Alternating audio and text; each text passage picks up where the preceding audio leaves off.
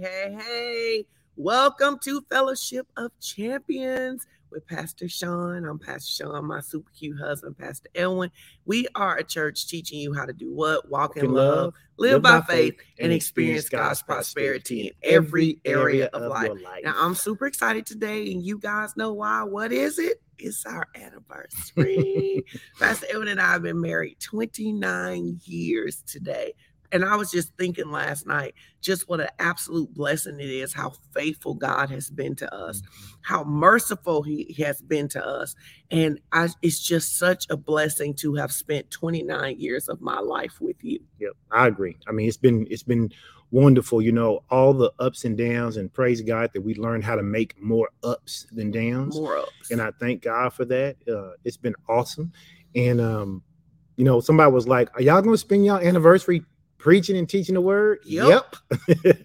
Because unless we're going to be on a beach or unless we're going to be on some kind of private catamaran going around in some pretty ice blue water, or unless we on some exotic vacation with the tribe, there's nothing else I'd rather be doing than spending time teaching the word of God with you. So I'm happy to be and we are taking a vacation next month. Oh, yeah, absolutely. Yeah, we're taking a vacation next month. So don't y'all worry, because we do rest. We do rest.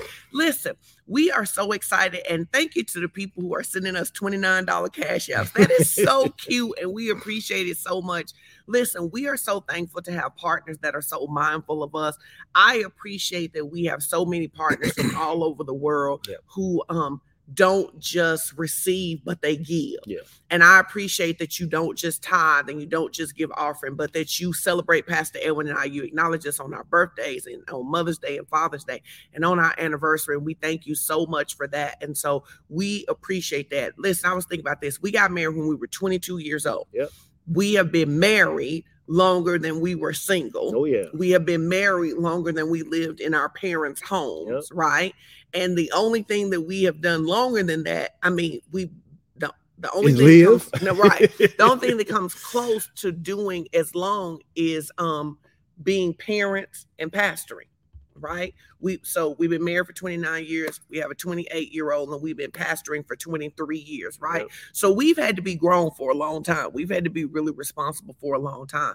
But I will tell you, there is no other way that I would have rather spent my life than with you and pastoring and parenting, because it has been an amazing ride. And I'll never forget, you said to me that we were 22 years old when we were going to get married, and we didn't have a lot of money because we were college students. We had no money, really. Well, and you said to me, I promise you this, you'll always be to get your nails done and your hair done. Because when I met you, that's what you when I met you, I was getting my nails done and my hair done. You said you'll always be able to get your nails done and your hair done. Because I wasn't trying to downgrade you. I mean, I tell women all the time, if you're going to get married, it ought to be an upgrade. It shouldn't be a downgrade. And we ain't going to have a marriage retreat, but I'm a firm believer. I might not be able to give you everything in the world, but you should be better off as a result of being married to me, not worse off. Amen. So we got a couple of announcements. One of the announcements that I really want to talk about today is the GoFundMe account. Listen, if you're a partner, you know that we do things all over the world. And right now we're doing something in Arkansas. Pastor Elwin, talk a little bit about that. Yeah. So some of you have probably heard, as of this morning, I thank you to the 40 of you who have went to the GoFundMe and have actually donated. And you say, well, I didn't know what we're talking about. So let me tell you a little bit about what has happened. It's not unlike what's going around in the rest of the country.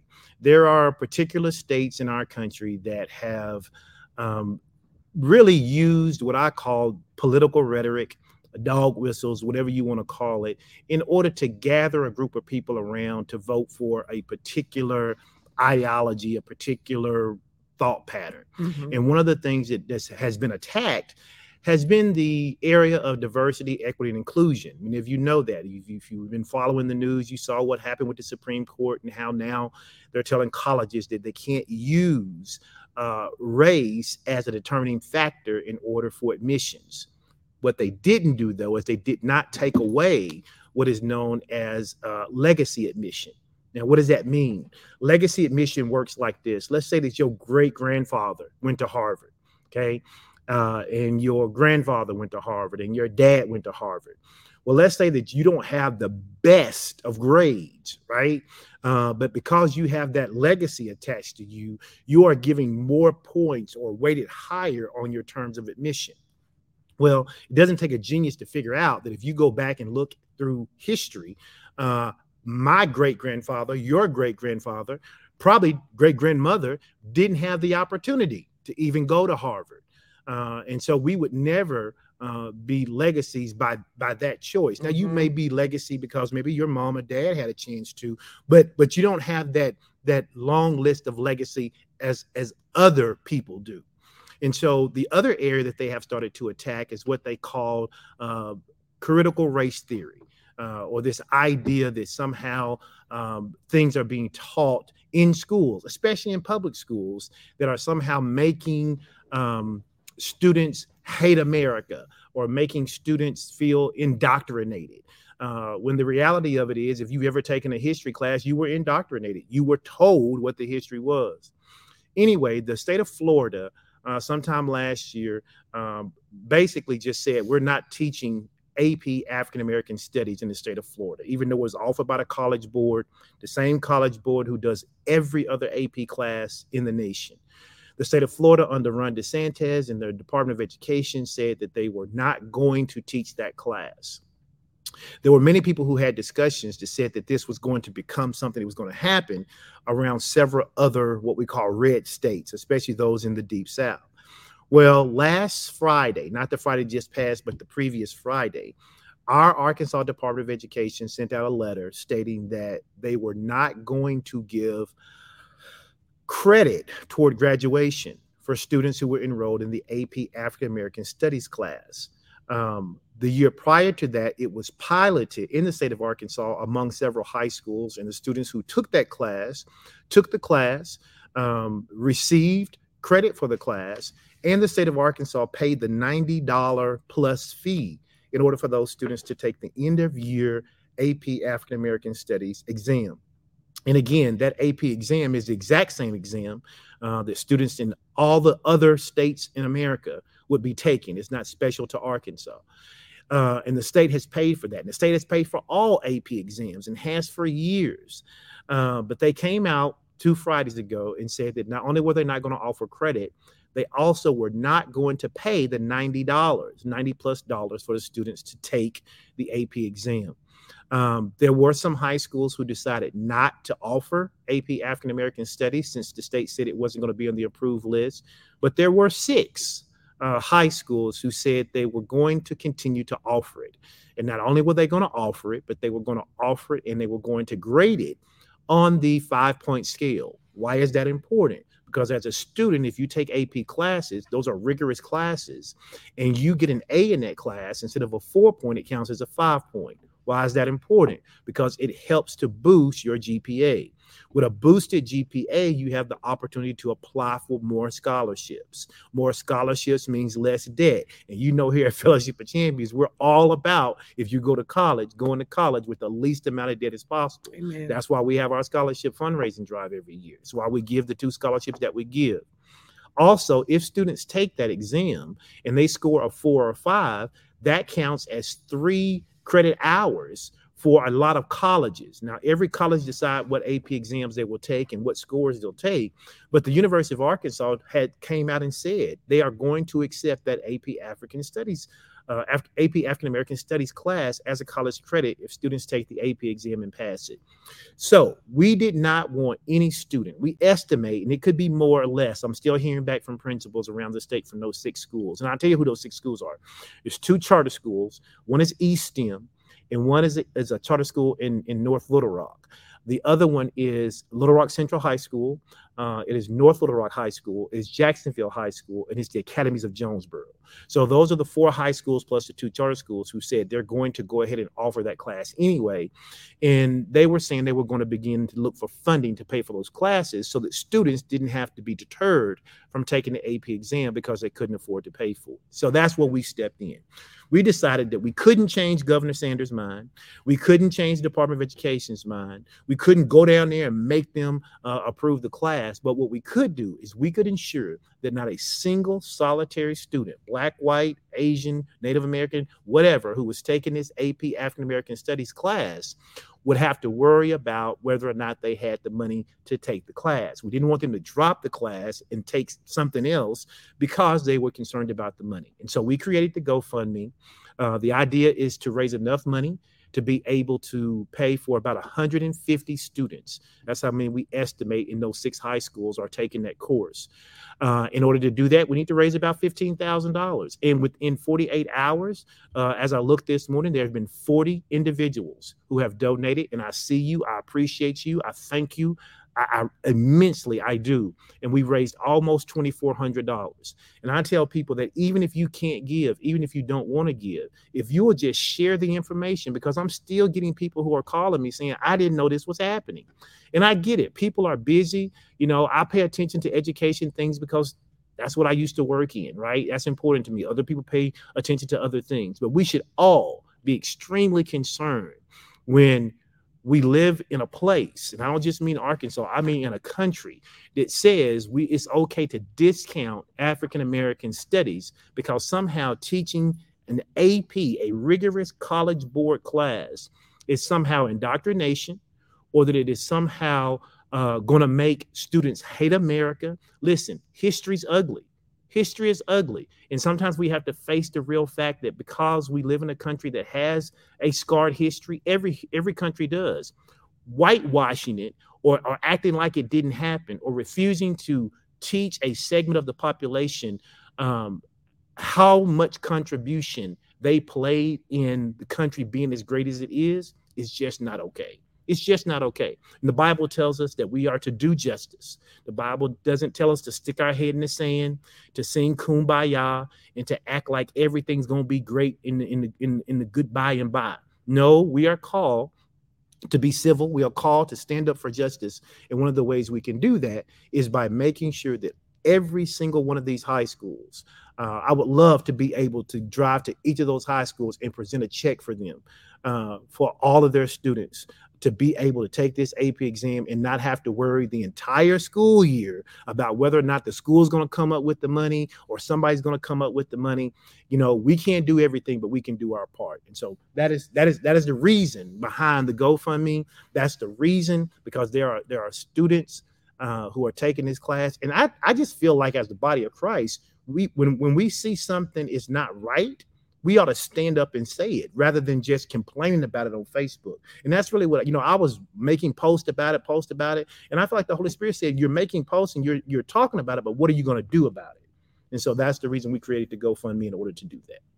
So I want to challenge everybody. Number 1, hashtag live and tell us where you're watching from. Number 2, share this. And number 3, tag somebody. But number 4, I encourage you to give a donation to this. Listen, can you guys understand why we talk about why it's important to be wealthy? Why it's important? You can't, listen, if you look around on any given day, there are so many needs. And one person can't meet all the needs, but together we can meet a lot of needs.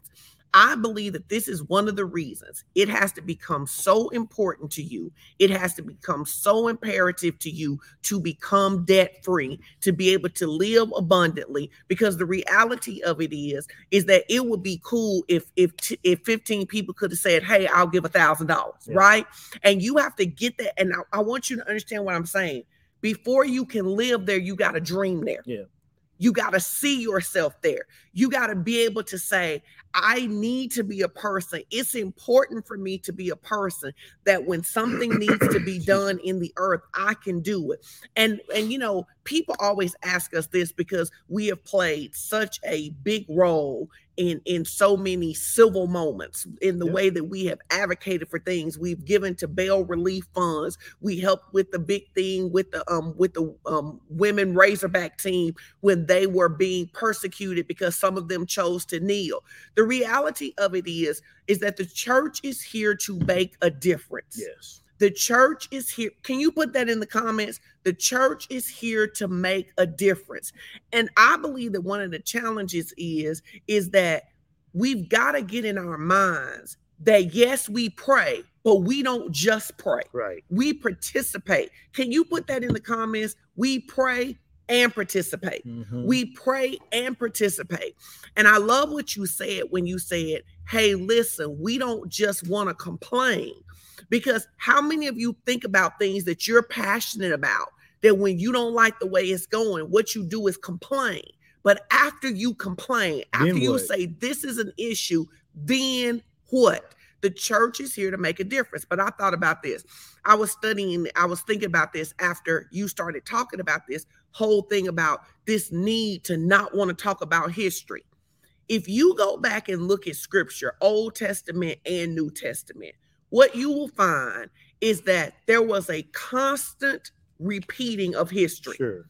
Every time they went to the next thing, they would, whoever the prophets were, whether we talking Moses or whether we're talking Isaiah, they would say, listen, this is what happened before. Let's not do this again. Even in the New Testament, when Peter's preaching the gospel, he is very clear, even though it offends them, that the Jewish people crucified our Lord. That's what they say. Yeah. And so this idea that it's this Christian mentality that we are going to be red and yellow, black and white, we are precious in his sight, and the way that we do it is to pretend color doesn't exist, is not scriptural. It is not the mandate of Christ. You cannot find that thread in scripture. So we got to stand up. Yeah.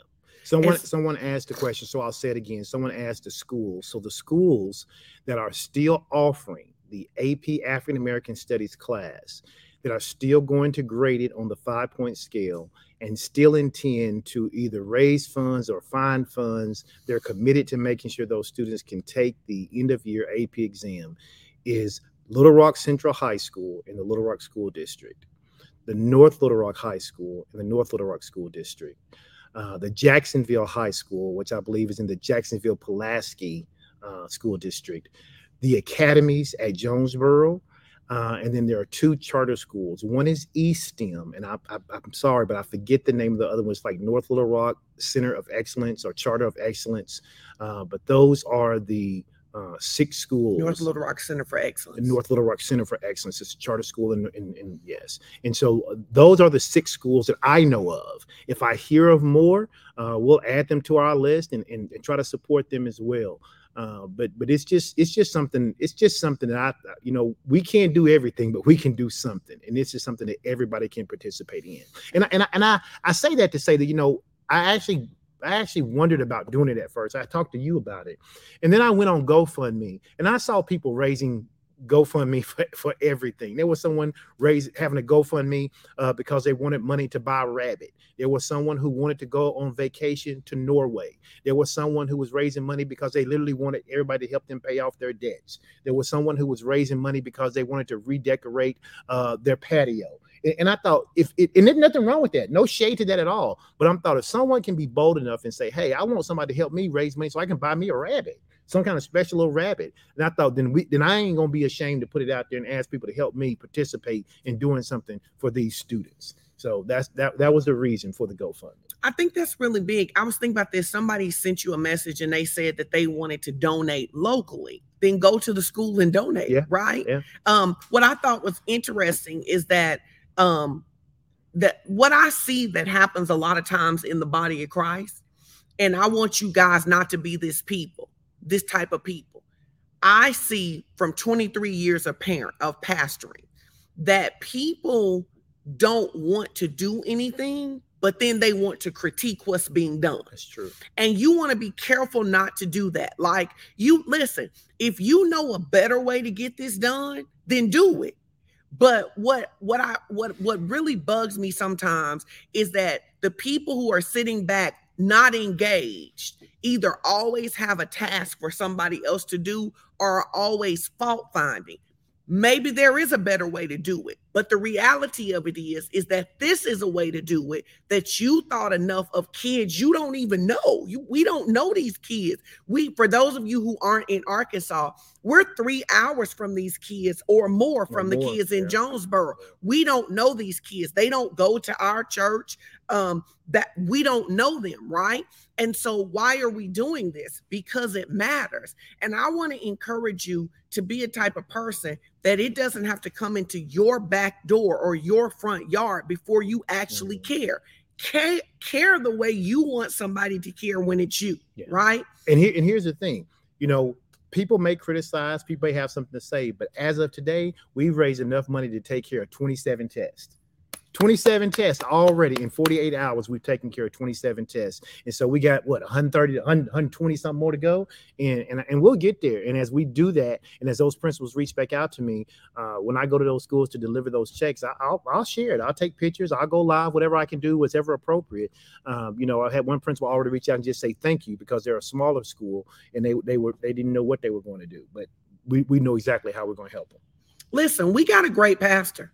I'm just going to keep saying. And we got great partners. Hold on. You can say we got great. Okay. We have a great pastor. We have a pastor that has a mindset that is bigger than the four walls of this church.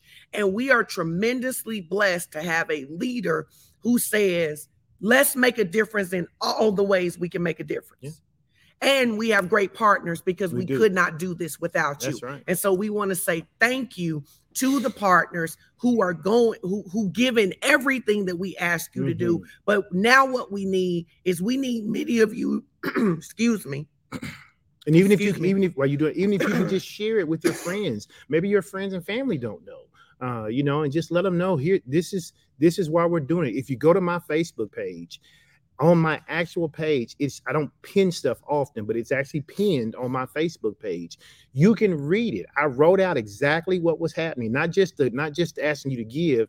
I wrote out exactly what was happening. You can go to Google. You can Google Governor Sanders, AP African American Studies course. And her interview on CNN is on there, where she literally says, and I don't want to get into talking about her as a person, but she talked on Fox News. She said that Arkansas needs to get back to teaching. When she was asked about why the state decided not to honor this class, she said the state of Arkansas needs to get back to teaching math, reading, writing, and American history. Well, African American is a part of American history. You don't get to discount all the inventions and all the things that African Americans have done and dismiss an entire group of people by saying teach American history. There would be no American history without us. And we're more than slavery. African American history didn't begin with slavery. And so, and we're more than Martin Luther King and Rosa Parks.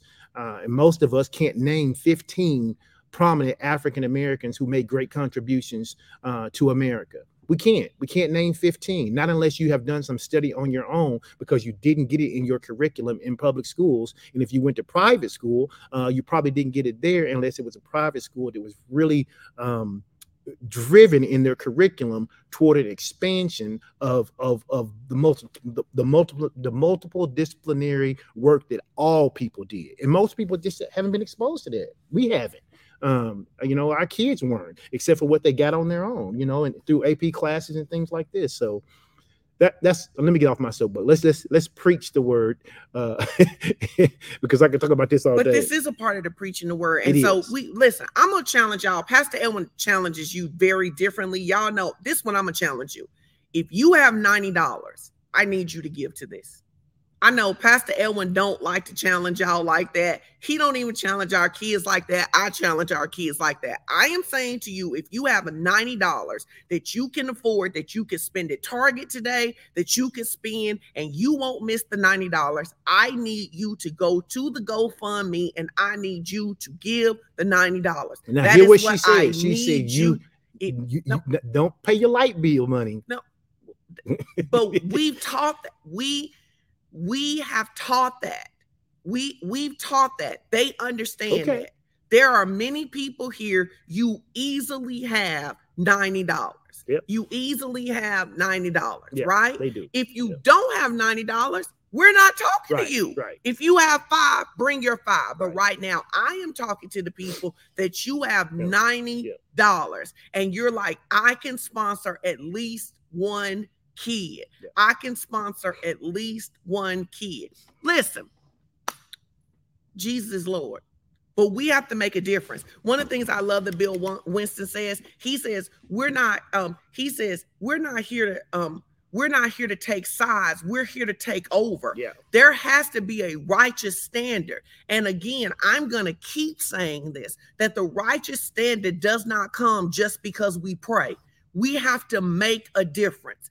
That's the reason. Anybody want to know the difference? Why do Pastor Edwin and Pastor Sean talk about wealth so much? We talk about wealth so much because I saw somebody put in the comments, I would like to give $1,000, but you can't give $1,000 if you don't have $1,000. The reason that we talk about that, it has to be in the forefront of our minds, the forefront of our minds to build wealth, the forefront of our minds to take the creative ability that God has given us to build wealth, is because there are so many things that need to be done from a righteous perspective, and you cannot do them without money.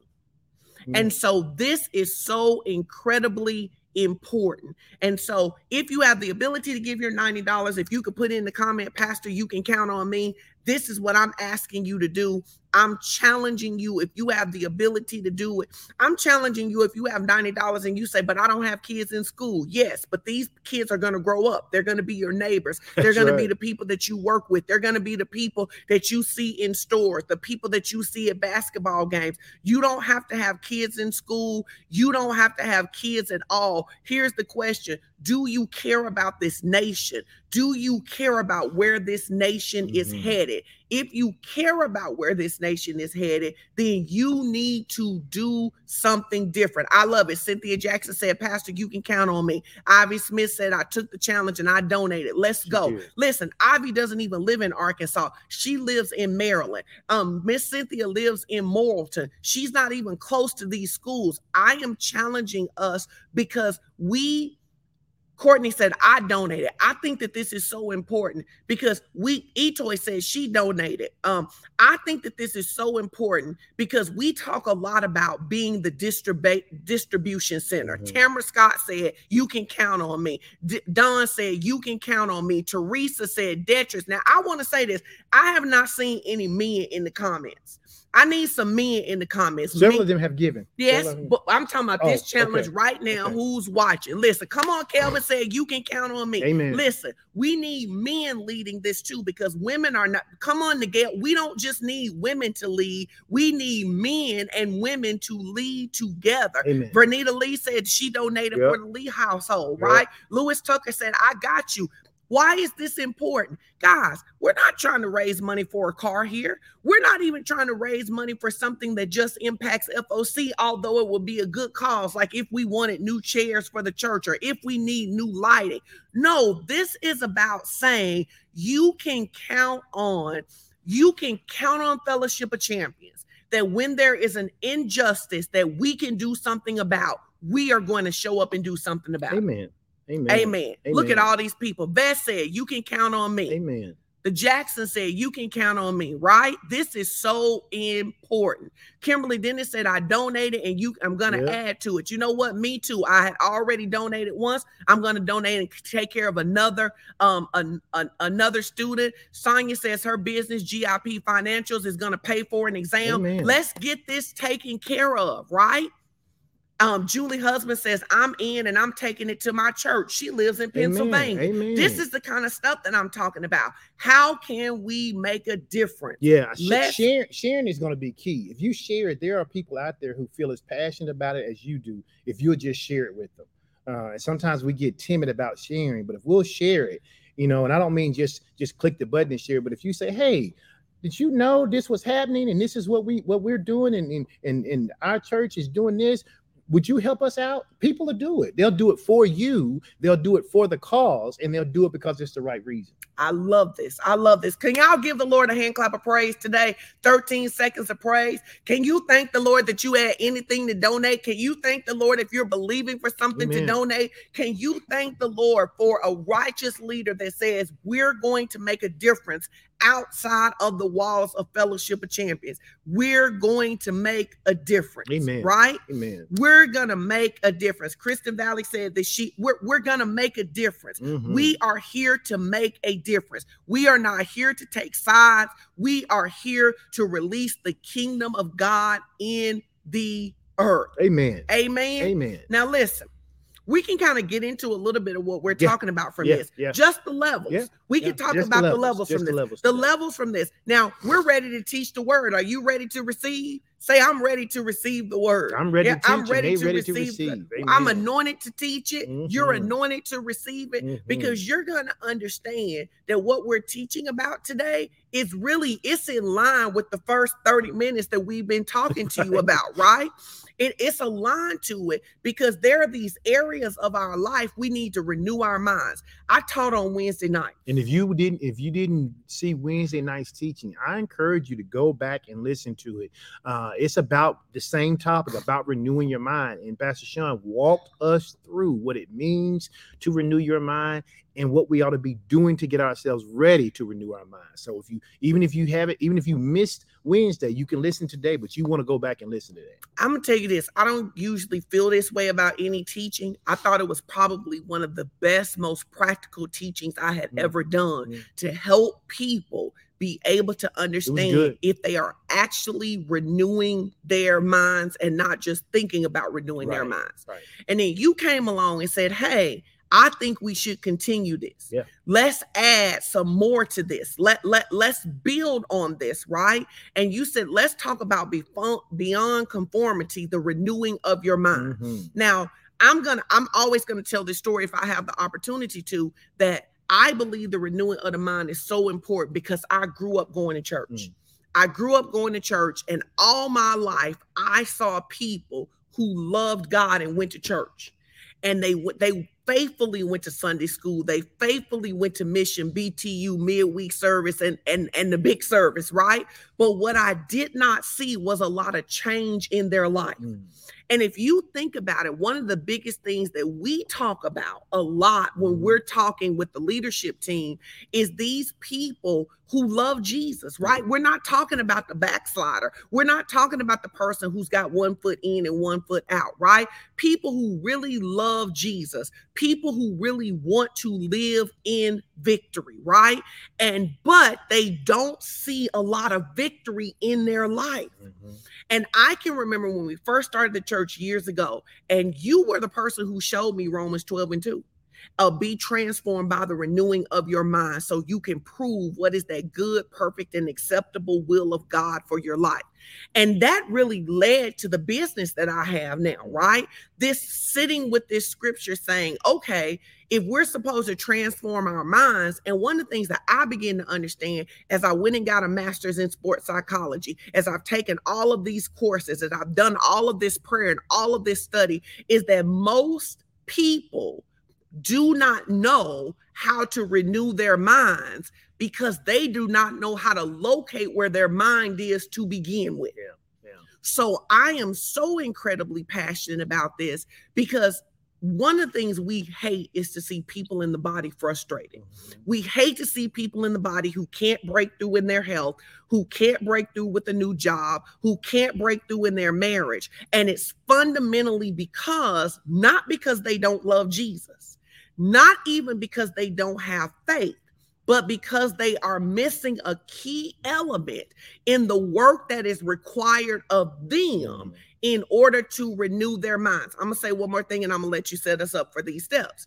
So if you go back and you look at Romans 12:1-2, we typically point to 12:2. Ralph, if you go back and look at my notes from Wednesday, Romans 12:2 is in there. In Romans 12:2, which we talk about a lot, it says, be ye transformed by the renewing of your mind so you can prove What is that good and acceptable will of God for your life? So if I don't renew my mind, I'm going to hear about the promises, but I'm never going to prove the promises. And that's the frustration that so much of the church lives in. If that's making sense to you, you need to talk to us this morning. That the problem is that you've read the promises that there should be wealth in your house. You've read the promises that your mind should be sound. You've read the promises that you should have days of heaven on earth, but you're missing them because you don't know how to do number 2. You don't know how to do verse 2, but it starts with verse 1. It says, therefore, I urge you, brothers and sisters, in view of God's mercy, to offer your body as a living sacrifice, wholly pleasing to God. This is your true and proper worship. If I'm going to effectively renew my mind, I must first present my whole self to the Lord. If I present my whole self to the Lord, then what's going to happen to me is I go from being a person who's these levels that you're going to talk about. I go from operating in these different levels to being a person that's fully sold out. What do I mean? If I look at Romans 12:2, and I say, I want to transform my mind about health, for example. And so I begin to decree and declare the scriptures about health. But if I don't present my body, I think I have the right to health without doing the thing that I need to do to bring health. I think I have the right to wealth without doing the thing that will produce wealth. I think I have the right to a happy marriage without doing the work.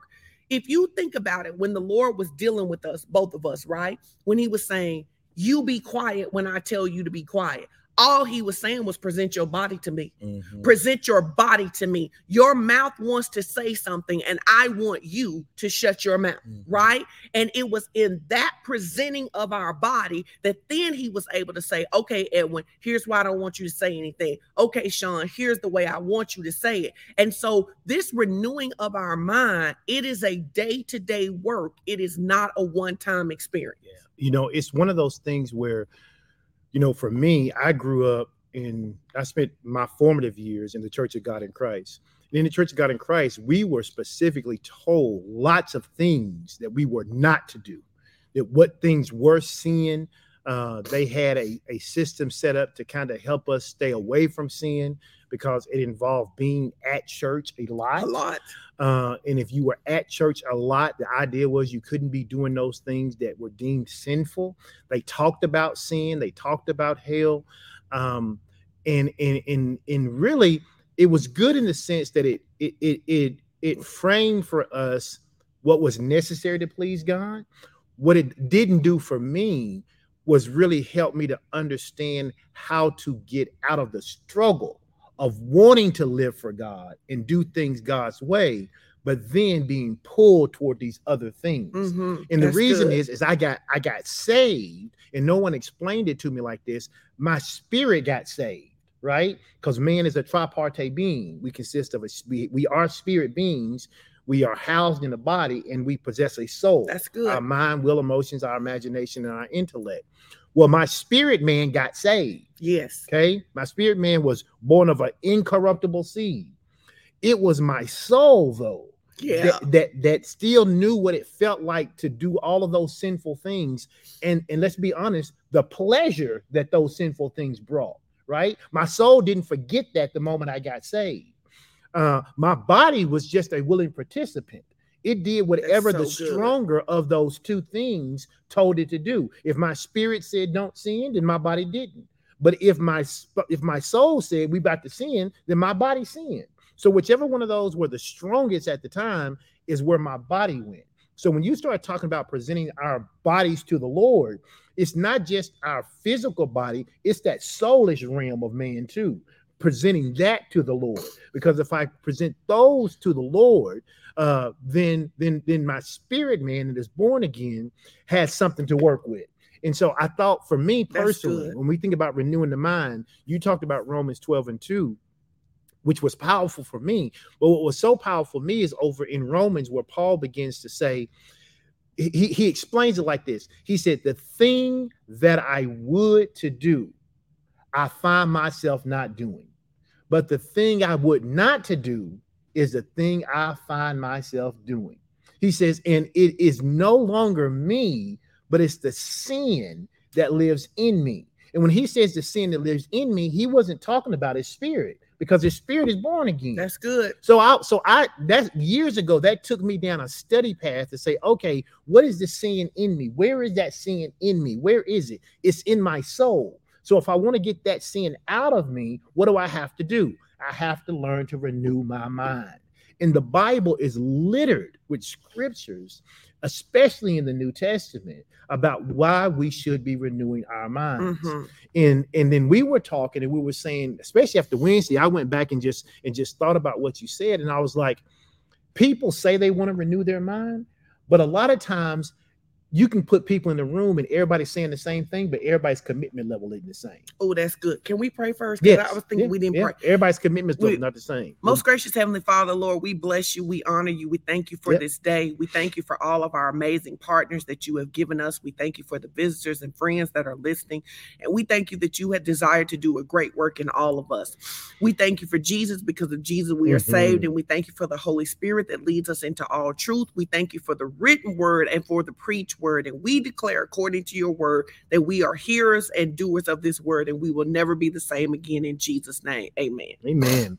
And so as we're asking you that as we take this journey over the next couple of weeks about renewing our mind, that you do some self-assessment and you determine, because it's easy to say what your level of commitment is, right? It's easy to say, oh, I'm down, Pastor, I'm down, I'm committed. But let's really take a moment and say, okay, what are the levels of commitment that people typically have? And psychology tells us this. This is true whether you want to be, whether you want to lose weight, right? Whether you want to improve your relationship, whether you want to make more money, whether you want to get serious about God. You have to whether you want to get active in social justice. Whether you want to get active in social justice or not. You got to ask, what is my level of commitment? And so that's what we want to start talking about this morning. I know you want to say something, but that's what we're going to start. We're going to talk about how does a person, or how does one determine their level of commitment? Well, and I was going to say that it's important that's why it's important to have Holy Good Spirit help us assess, because we can have a level 5 commitment in one area of our life and a level 1 commitment in another area of our life, right? That is why we bring the entire scope of our life before the Holy Spirit, because the Holy Spirit can say, listen, Edwin and Sean, you have level 5 commitment to your marriage, right? But you have level 3 commitment to making sure that you walk every day, right? And that's super important. But I want to tell y'all today we're talking about renewing the mind. So we want them to be sure that they are really asking God, because maybe they are a 5. Don't focus on your 5 areas. You know, if you talking about losing weight and those things. Today, we're talking about your commitment to renewing your mind about making sure that you're living a life that's pleasing to God. Making sure that you're living a life that pleases God. Now, I just want to share you, as he shares this, these notes that you're going to get, these are from 2003. April 2003.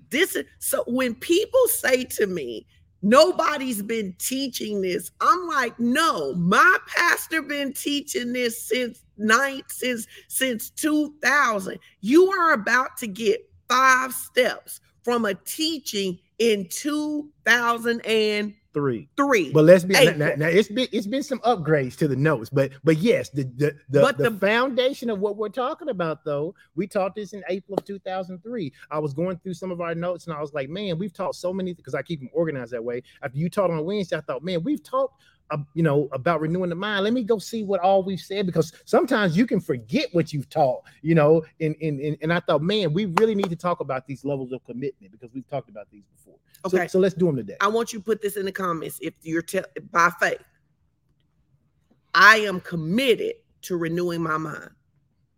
I am committed to renewing my mind. And then you'll get to see where your level really is. So we're starting with an overall. Yes. What is your commitment to please the Lord? Yes. To renew your mind to please every area. Yes. What is your commitment? What is your level of commitment to renew your mind to please the Lord? All right. Yeah. So I'll do the evens, because it's only 2 of them. Okay. Okay. All right. Go ahead. All right. So we're going to begin at what we call level 1. And we've called level 1 the reluctant participation stage. And at some place in our life, dealing with something, we've all been here. Okay. But typically at this stage, people are merely going through the motions. Okay. That's what they're doing, especially in terms of spiritual matters. I'm not an atheist. I believe there's a higher power. I believe in God. I'll even go to church more than just Christmas, Mother's Day, and Easter. Okay. I'll get up. I'll do those things. These are the people, again, who acknowledge all of those things. But in essence, what they're really committed to is what I call fire insurance. They really are committed to not going to hell. They say, okay, I don't want to, I believe there's a God. Maybe I believe there's a heaven and a hell. I'm not really sure, but I don't want to take no chances. And so what I'm going to do is I'm going to give my life to Christ so that I don't die and go to hell. Okay. I call that fire insurance, the reluctant participation stage. Because what happens is those people are just going through the motions. They're doing the bare minimum. They aren't actively pursuing, and they're not willing to embrace and to live out the true teachings that they know they should, because it interferes with what they want to do. Ooh. It interferes with what they want to do. And because it interferes with what they want to do, I want to do enough to escape hell, but not enough to live heaven on earth. Oh, that's good. I just want to escape hell. What do y'all think about that? And these are the people that we call the reluctant participation stage. And you got to ask yourself, is this where I am? I've been here before. Before I, and I'm gonna get the year right this time, 1986. In September of 1986. Prior to that, that's what I was. I went to church. I believed there was a God, but man, I was trying to do all this God stuff. I wasn't trying to live and not do the stuff that I was participating in. That stuff was fun. It felt good. I wanted to do that stuff. I was a reluctant participant until the night of that lock-in, where I actually had an encounter with God for myself. And it changed me. It didn't take me to 5 because I had some things to work up to, but I got out of that reluctant participation. I knew God was real. And so it's so important to remember when we do this is self-assessment. Right. This is you and the Holy Ghost. That's talking right? About me. This is you and the Holy Ghost. So resist the urge to look at anybody else. This is Holy Ghost. Am I still a level 1? Yeah. Am I a reluctant participant? Am I a reluctant participant? Right?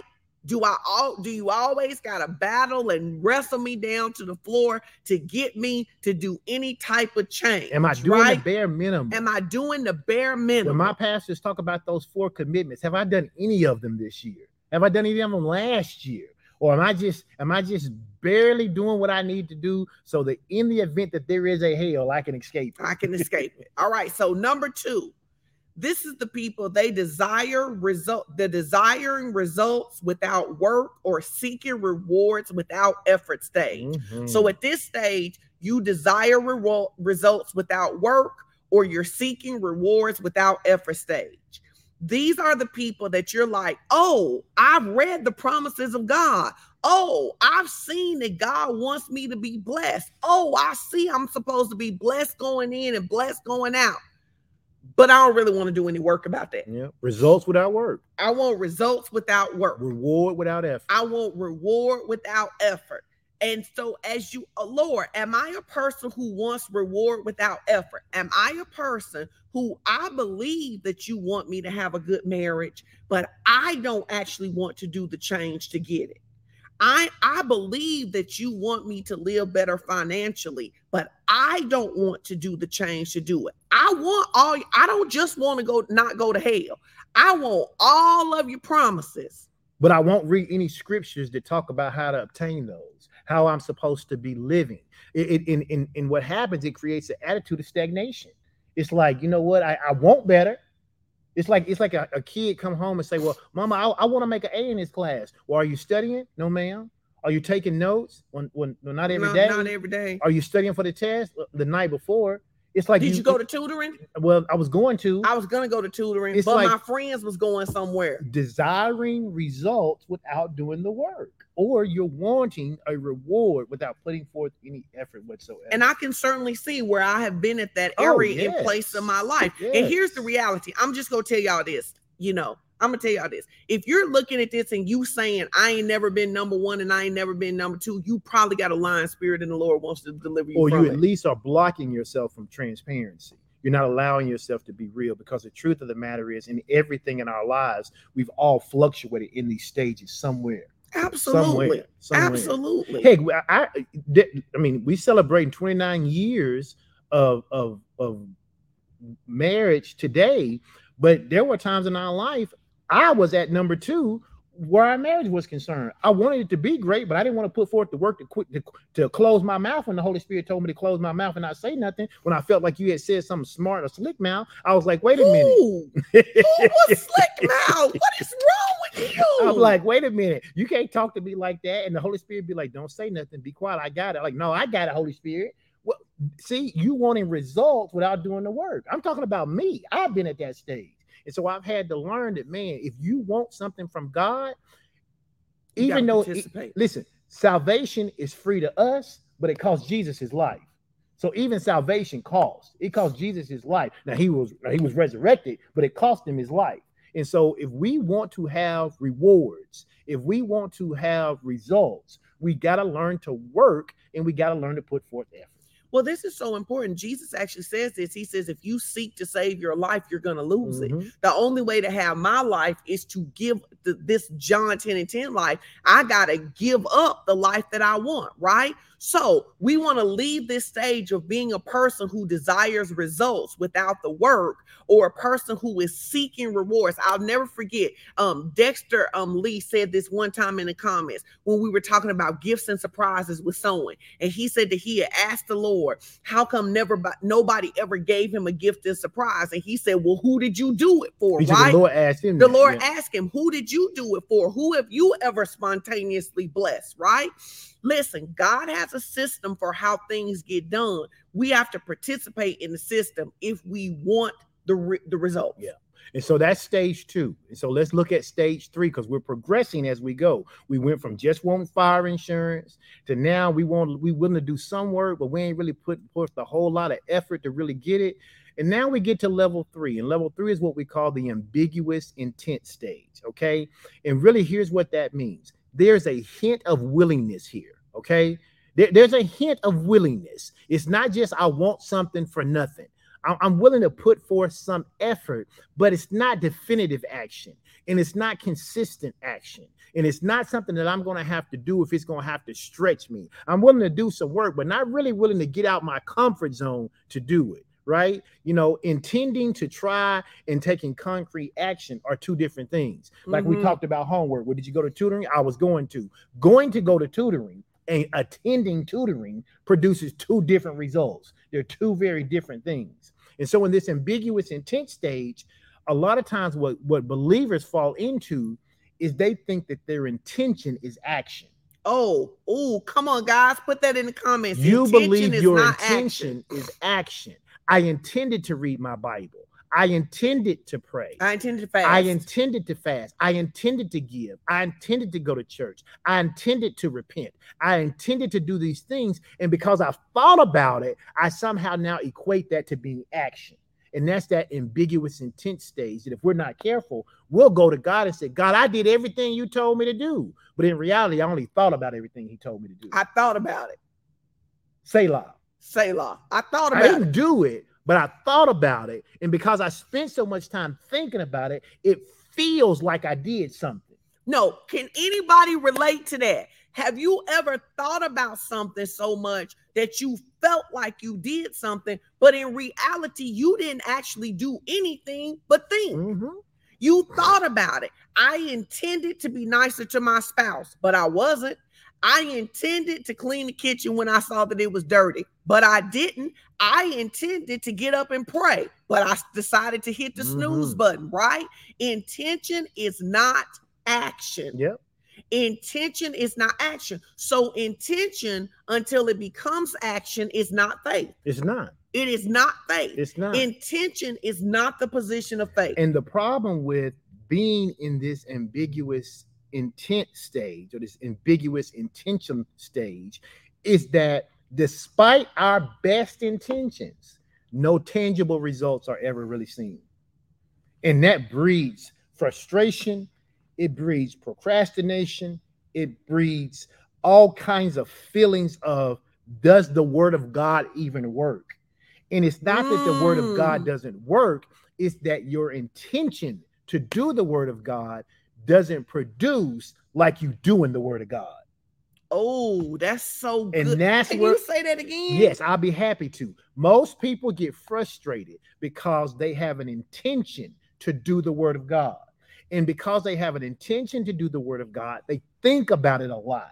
But despite their best intentions, no tangible results ever really show up, because being intent on doing God's word is not the same thing as doing God's word.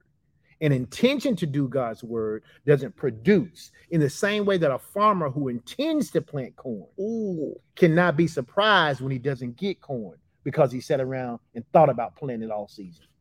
So I was thinking about, like, that one of the things is, this is one of my big things, that, like, if you are a partner of Fellowship of Champions and you don't have a better job and you haven't talked to Pastor Edwin and follow his instructions, then basically you are in this number 3 stage to me. You are a person that's like, I heard what you said. We're supposed to be increasing. I'm confessing the guiding word. I'm confessing the prophetic word that you gave, Pastor Sean. But at the end of the day, I said I wanted a better job, and I applied for one job. Yeah.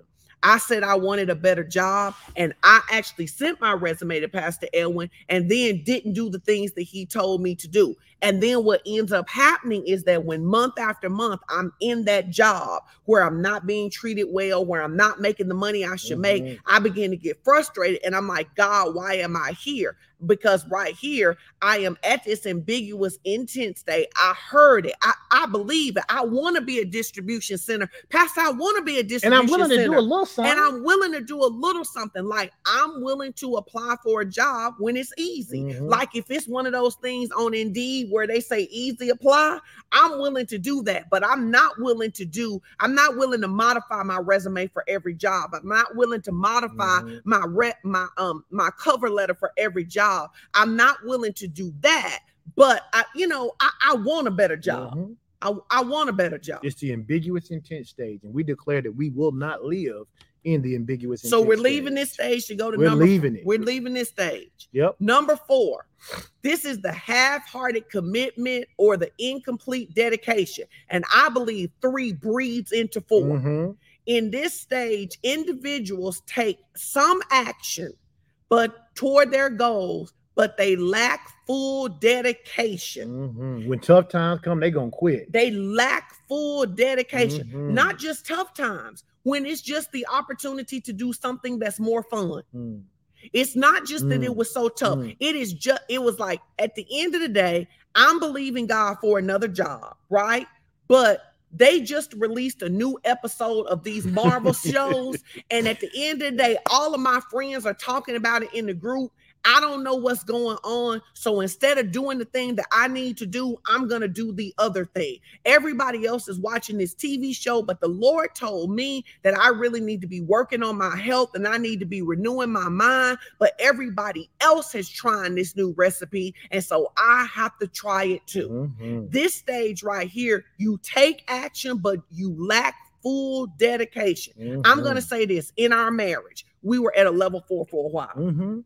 Baby, we really wanted a better marriage, but baby, we had that incomplete dedication. I was willing to do what God told me to do, as long as I thought you were doing what God told you to do. When it didn't look like to me that you were doing what God told you to do, then I was going to do what I wanted to do. And I'm going to tell you the truth. The reason that it took us the amount of time that it did to change our marriage is because we wouldn't surrender. It's because we wouldn't surrender. We kept saying, my obedience is based on what Edwin does, instead of my obedience being based on me presenting myself to God. The danger of living in the half-hearted commitment or incomplete dedication stage is that if you aren't careful, you can convince yourself that you gave it your best shot. You will absolutely convince yourself in this stage that you gave it your best shot. You did everything you could. It ain't on you. Whatever it is, it ain't on you. It becomes your consolation prize. Ooh. I gave it my best shot. I did the best thing that I could do. I took these steps. I did this. I did this. I did this. But we don't calculate what we didn't do. And the reality of it is that we didn't get out, and we're talking years ago, but we didn't get out of this level 4 stage. I didn't get out of this level 4 stage until the Lord, the Holy Spirit, said to me, he said, I don't care what Sean does. Don't come and talk to me about that until you have done what I told you to do. And that was the thing that he said to me. And I was like, wait, the Lord told me don't talk to him. But he said, don't talk to me same thing. Until I have done what he told me to do. He said, don't, and that's what the half-hearted commitment does. It'll have you talking to God about what God hadn't done. It'll say, well, Lord, you didn't let me get this job. You ain't let me find nobody to love. You ain't let me buy this house. You ain't let me do that. But did you do what he told you to do?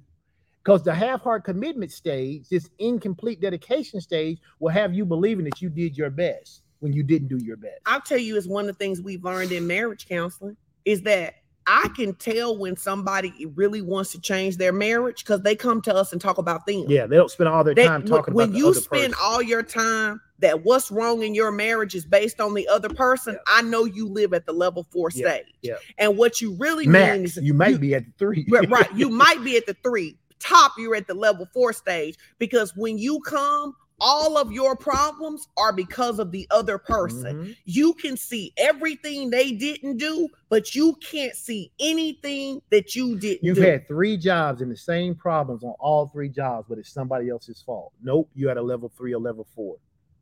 Well, you're at a level 3 and a level 4. And if you don't understand and if you're not willing to acknowledge that, then you never get to go to level 5. So wait, hold on. So when you have mess in all your friendships, yeah, level 4. Yeah. Okay. Max level 4. Yeah. You may just be a messy person. you may not even be on the list. You may just be messy. But I think that this, before we go to level 4, 5, I really want to talk about this. How many times have we deceived ourselves that we gave it our best shot when in truth, many times we didn't give it half a shot? Right? It's like, I think you said we gave it the best we wanted to give. Ooh. That's how people deceive themselves. You gave it the best you were willing to give, but your best you were willing to give may not be your best. So when you say, I gave it my best, did you? Or did you give it the best you were willing to give? Because those are 2 different things. Did you give it the best? Look at your life. Are you giving it your best or are you giving it the best you want it to give? And if you're only going to give it the best you want to give, then you can't be frustrated because you didn't get what God said. Right. Because you didn't give God what he asked for. You gave God what you wanted him to have. And this is a great example. Like a lot of times people feel really, really good about, I'll give you a good example. This used to happen to me a lot.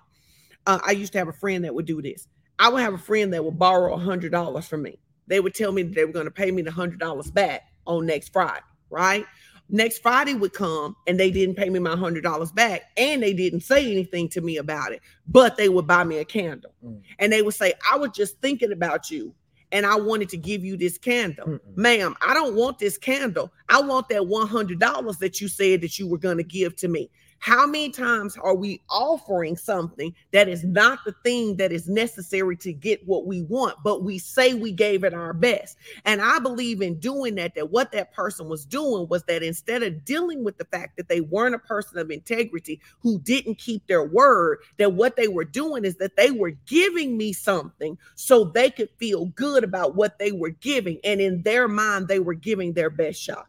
It's also the reason I don't loan money. I'm just going to give it to you or not, right? Now, level 5. You can't give me a gift when you owe me something. You cannot give. Amen. Can y'all tell? You cannot give turn me. Tell your neighbor. You cannot give me. Turn a gift to your neighbor. You cannot give me a gift. Something. You cannot give me a gift when you owe me something. Come. I need you to say it with your chest. You cannot. You cannot give me a gift when you owe me something. You cannot. You cannot. So you cannot give God an offering when you have not brought the tithe. Come on. You cannot give God. You cannot give a gift when you owe me. You cannot. You cannot take what you owe me to buy me a gift. Well, amen. Okay. Number 5. Who is ready to go to number 5? And this is where we want to live. This is where we want to live in every area. And we may fluctuate from time to time from a 5 down to a 4 or 3. Hopefully you don't get back to a 2 or a 1. But in different areas of your life and different endeavors, you can. This is on a sliding spectrum or sliding scale. It doesn't mean that once you get to 5, you don't have the potential to go back. That's why the Bible says that we are always being renewed, and that faith comes by hearing and hearing and hearing and hearing. So level 5 is what we call the unwavering dedication or the resolute pursuit stage. It means that we have, at this level, we have reached what we call total commitment. We are absolutely committed to doing things the way God would have us to do them. People who reach this stage are resolute in their goals, especially when it comes to personal and spiritual growth.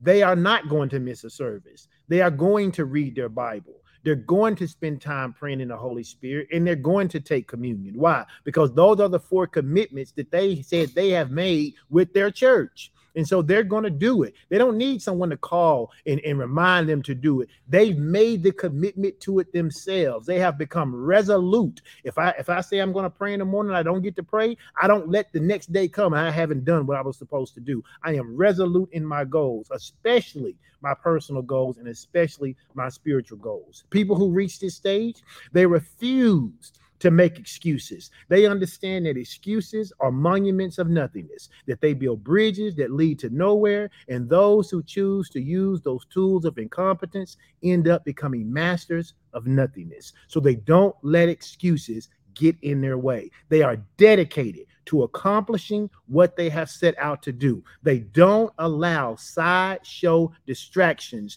to come into their life and derail their commitment to the goals that they've made for themselves. So if they have decided that they are going to renew their mind, they don't let the new TV show come and stop them from doing that. They don't let something going on outside stop them from doing that. They say, I've decided every day I'm going to read something that's going to help me see Jesus in a different way. They don't let what being tired from work even stop them. They are resolute. They are unwavering in their dedication and in their pursuit of the things of God. And this is where we want to live. And this is where we want to live. We want to live at level 5. Because this is where you get the good life. Yes. This is where you get the good life. It is the total commitment. It is the once God has told me something. Now we got those 4 things, but there are other things that God has told us. Once God has told us those things, we have some very clear things that God has told us about our marriage. It's how we keep our marriage healthy. It's how we keep our marriage whole. We are resolute in doing those things. We are resolute in doing those things. Everybody needs to make a decision, because nothing changes until you make a decision, which is to cut away other options. So right now, what we need to do is I need to make a decision to live at level 5. Here's what this means. It does not mean I'm perfect at level 5. It means that level 5 is the standard I have for myself. Level 5 is the standard I have for myself. Here's what this means. It's so we didn't know it at the time that the Lord told both of us, don't come back in this room and talk to me until you want to talk about yourself. I don't want to talk about Edwin, right? The level 5 commitment is to say, I will do what you told me to do if Edwin doesn't do anything you told him to do. It was so funny because years later, we both shared that was it was funny though, because I thought at that time I was just doing the right thing for me. And you thought you was just doing the right thing for you because the Lord had told you to. But the Lord had told us both the same thing so he could get us on the same path. So he could get us to stop thinking about the other person, start focusing on ourselves. He was like, if you focus on yourself, she focus on herself, I'll focus on y'all. Well, and that is so good. And that's how he fixed it. But even if you look at other things, like it's when people say, and I know people don't like it when we say this, right? It's when we talk about like exercising And it's like when you make a decision to exercise, is it nice to have other people who exercise too? Sure. But if it's your resolute decision, you don't need anybody to text you and call you and remind you if you exercise. I remember the first time I decided I was going to walk 100 miles. And at that time, you were not walking with me. You was like, go on, girl. Listen, call me if you get out too far and you need me to come get you, right? I had to make a decision to walk those miles regardless to what Edwin did. Now, thankfully, at the end, when I had like 15 miles left, you came in and really helped me with the last 15 when I was tired. But at the end of the day, I was committed to walk them even if you didn't walk them.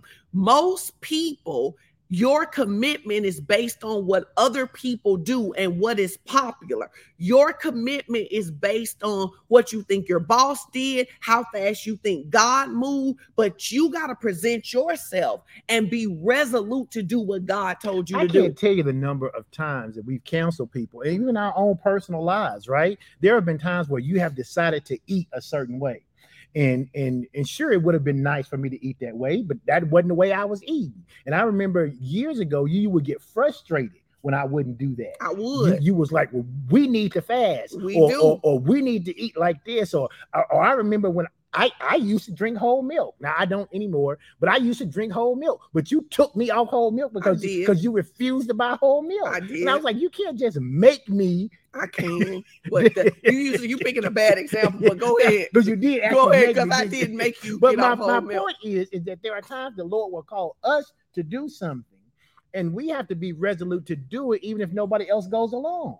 It's one of those things where I think so many times we give ourselves an out as an excuse because somebody else isn't doing what the Lord told us to do. Oh, no. I want us to sink in, guys, because we're almost done.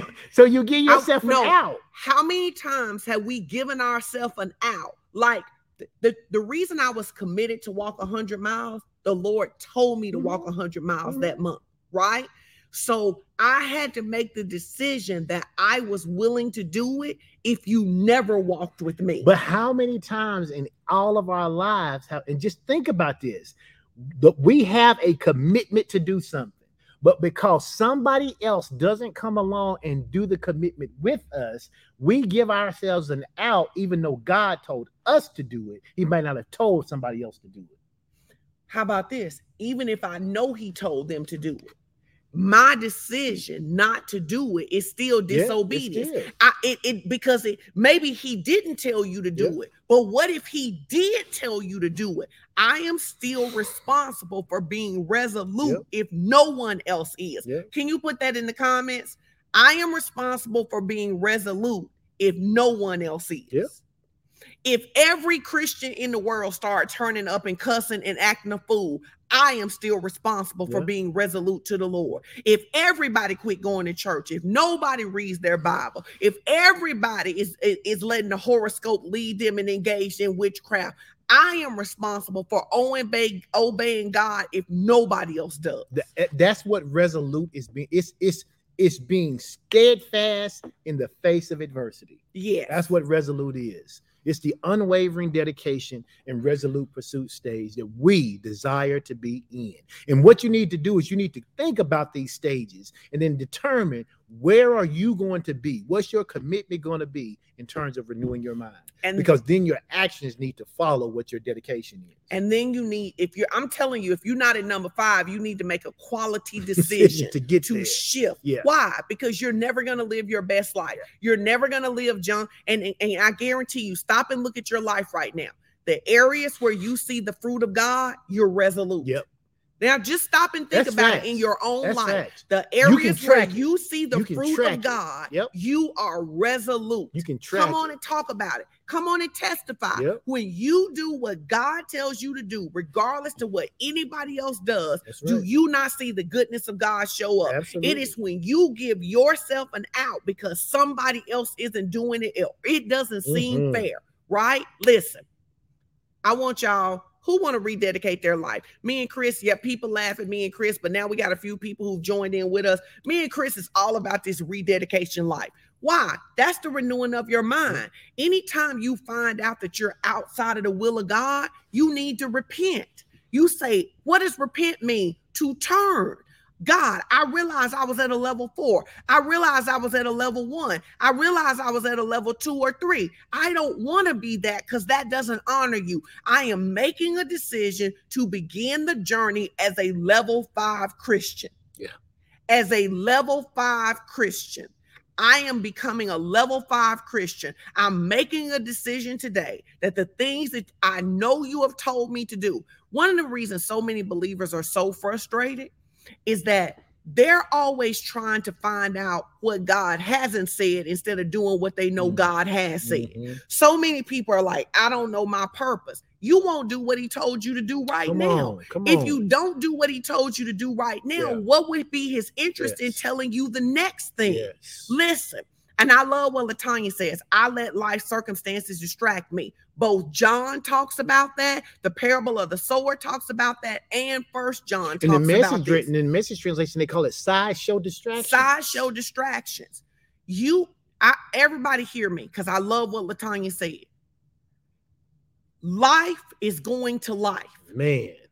Your responsibility is to be resolute regardless to what life does. Because life going to be resolute. Because life is going to be resolute.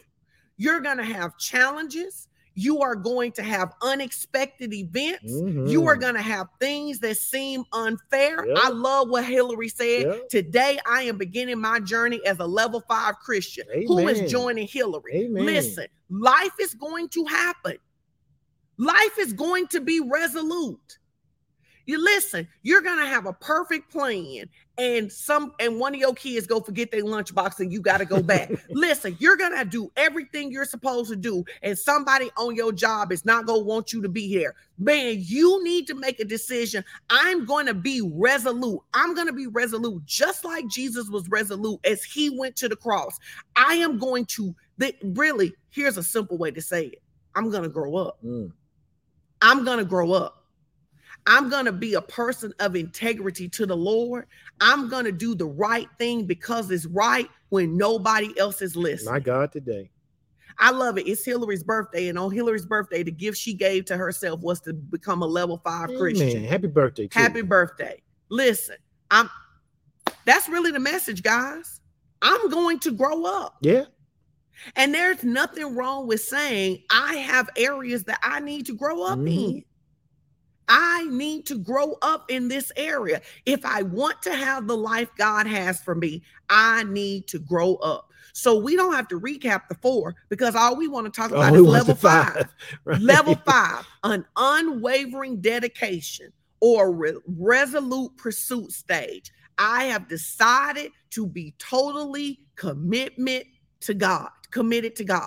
I will do what God told me to do, regardless to what anybody else tells me to do. And I want to tell you this because I told somebody this week. I told 2 people this. You don't need God to speak to you personally about what he's already written. Yeah. He doesn't need to speak to you personally about what's universal. He does not need to speak to you personally about, like, you don't need God to tell you not to walk in offense. Or love your neighbor. Or not to steal the tithe. You don't need a word for what is already written. You just need to do what's written. Amen. All right. Well, y'all blessed by the message today? We got to go do anniversary teams. Anniversary teams? Teams. Teams. Okay. We got to go do teams. So we're going to go hang out. We hope that you were blessed by today's message. It's your opportunity to give. Hey, before you do that, hold on. It's 80. It's like 90 of y'all on here. I'm going to ask you, if you haven't, at some point, as soon as we get off of here, please, as an anniversary gift to me, go to my Facebook page and just share the pinned post about the AP African American Studies program. Okay, just share it. If you've given already, that's great. I appreciate it. But I need you to share it, because if you share it, the more you share it, the more people see it, the quicker we can get this done. So just go to my page and share it. Just share it. It's a click of a button. It'll be the best gift you could give me. Oh, one of the best gifts you could give me. I mean, I always like money, but that's an easy one you can give me. All right. So we love you guys. It's your opportunity to give. You can put the comments up that today you can give through Givelify, PushPay, Tithely, text to give 833-969-0897, or PayPal for our international partners. Listen, we love you guys so much. If you want to be a partner of Fellowship of Champions, baby, you need to come and be a partner, because this church got it going on, because we're teaching people how to walk in love, live by faith, and experience God's prosperity in every area of life. And just so happened, I just want to mention this. I think I saw him on here. We are getting more and more partners from the continent of Africa. And I think that is so great. The word is being shared there. People are starting to tune. Obviously, it's a much different time zone. So a lot of times they're watching on the replay. But we're getting more and more partners from the continent of Africa. And I'm excited about that. All right. So just put level 5. If you go on to level 5, just put level 5. Put a 5 in the comment. Put a 5 in the comment. Like before you go, put a 5. I'm taking off. I'm growing up. Level 5. Then go share the post. All right. We love you guys so much, and we pray God's best for you this week. We pray that you will hear and obey God and do the things that you need to do. We will see you at all of our events this week. You know what they are, and if not, you know where to find them. Amen. And we will see you guys tomorrow for Strategies for Success. Amen. Be blessed. Have a great day. Bye-bye.